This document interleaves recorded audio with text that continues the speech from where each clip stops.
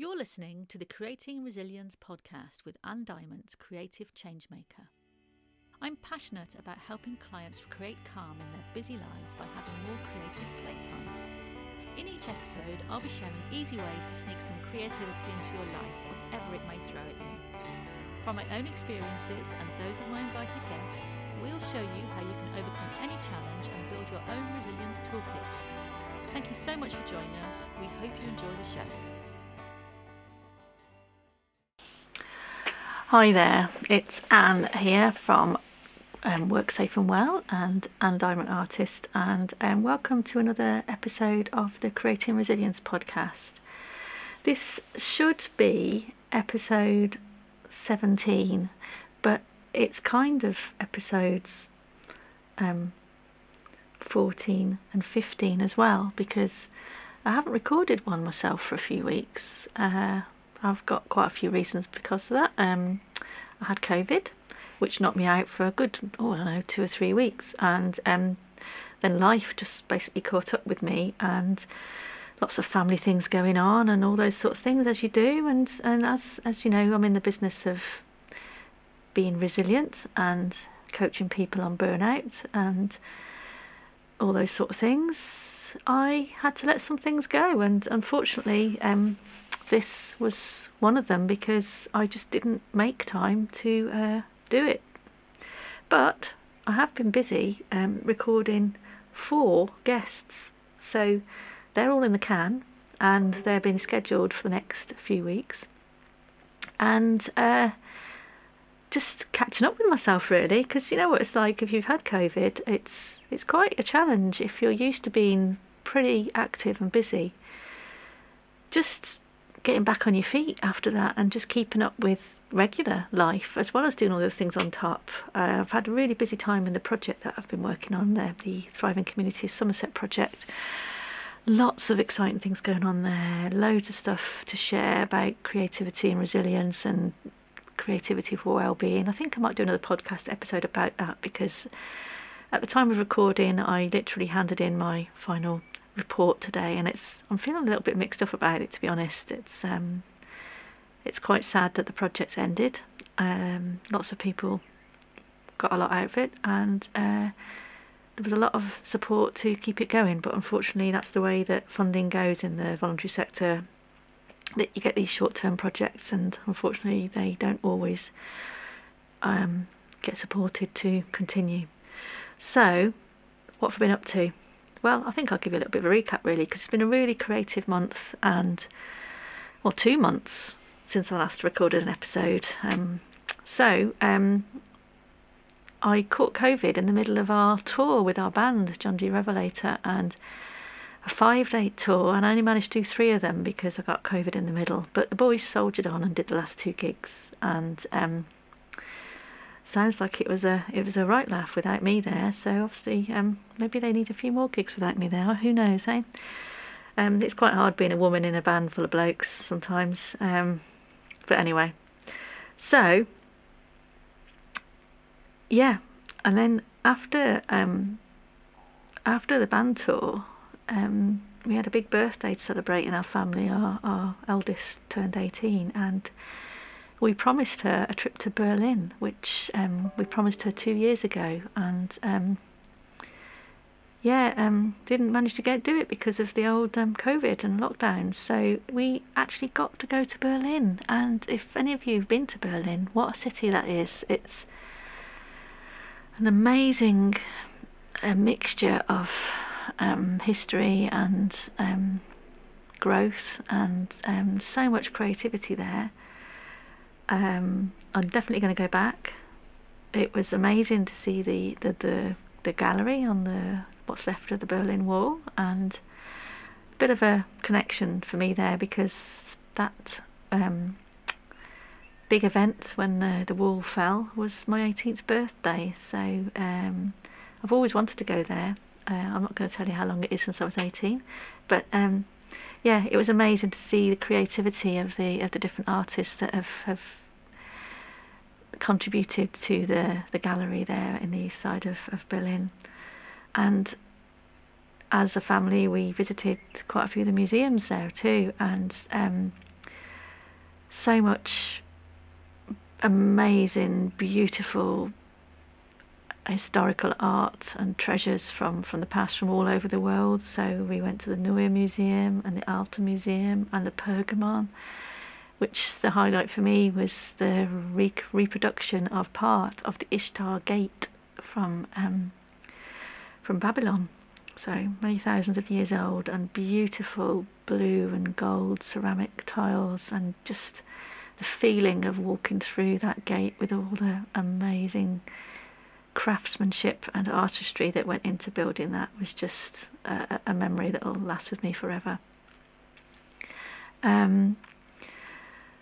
So that was Easter and Berlin, and then the last 4 weeks have been pretty much thrown into finishing the project that I've been working on and recording podcast guests. So I'll give you a little teaser of what we've got coming up. We've got Amber Tishner, who has just published a book on female rivalry, so she'll be coming up in a few weeks' time after this episode is scheduled.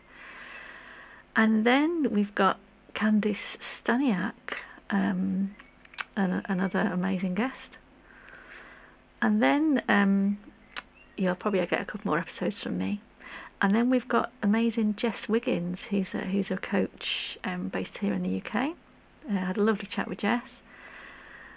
And then all the way from Canada, we've got an artist called Jo Carney Whitmore, who has just created a group about getting sober.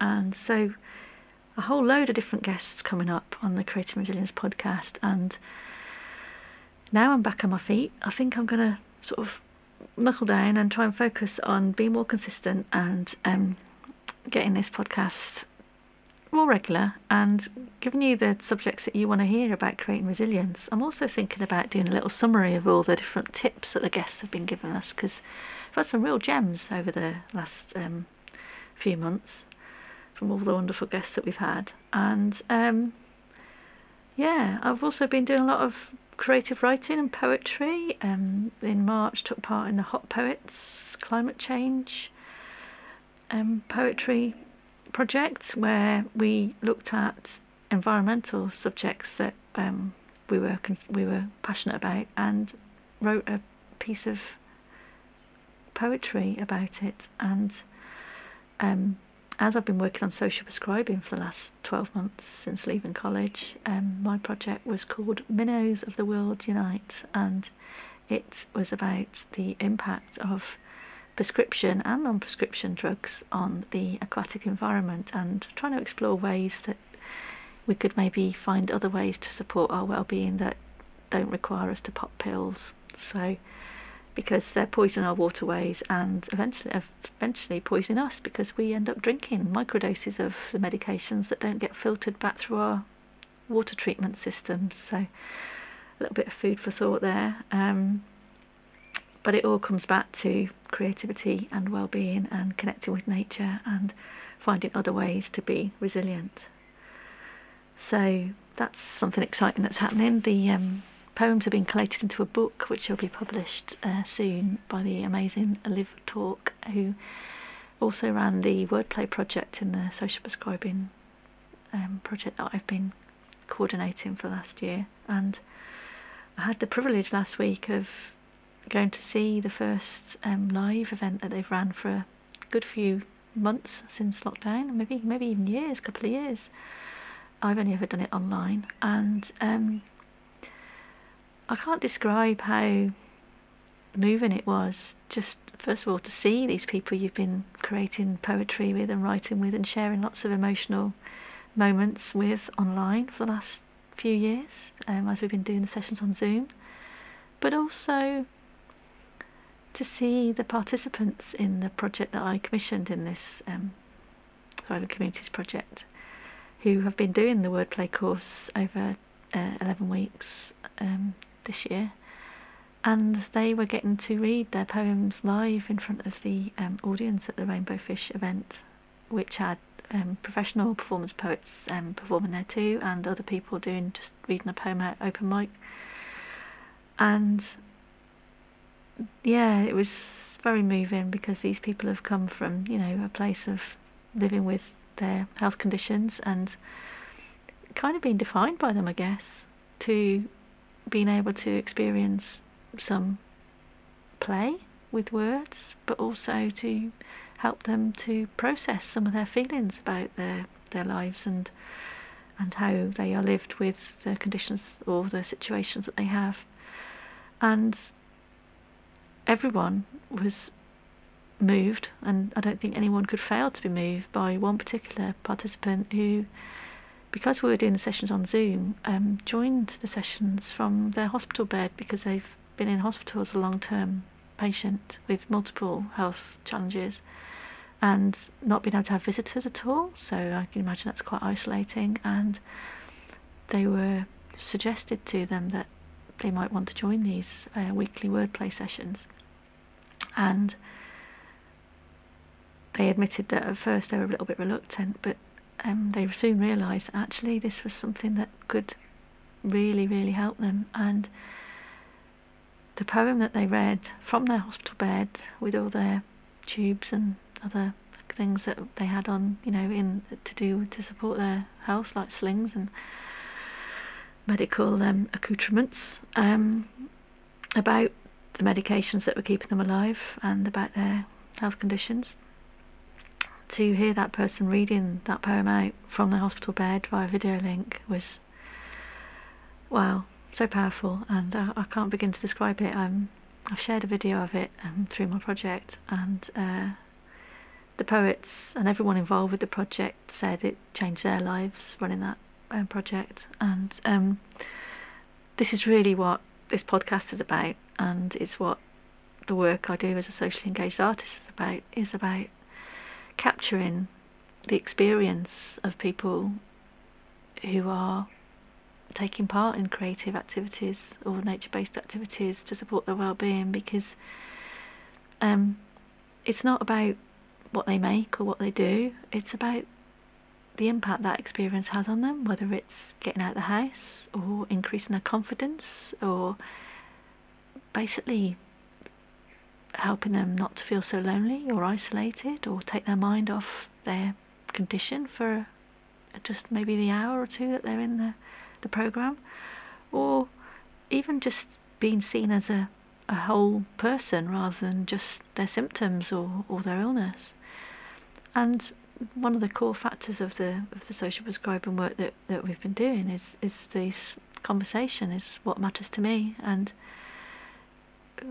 doing the creative writing or the art or the nature-based activities that we've been doing in the Thriving Communities Project has helped people to have a voice and to say what matters to them and to co-create and to have some power over the activities that they do and the choices that they make and how they spend their time and who they spend time with. And nothing can capture or measure that, I don't think. And if you are in that situation as a facilitator or even another participant, I can't describe it, because I do activities myself as a participant to protect my own well-being as well. And it's the 5 ways to well-being, the connection and the giving back and the learning. It's all there in just a simple thing like sitting next to somebody doing some painting or some collage or going for a walk in the woods. It's so much more than that simple activity that you put on the headline or on the poster.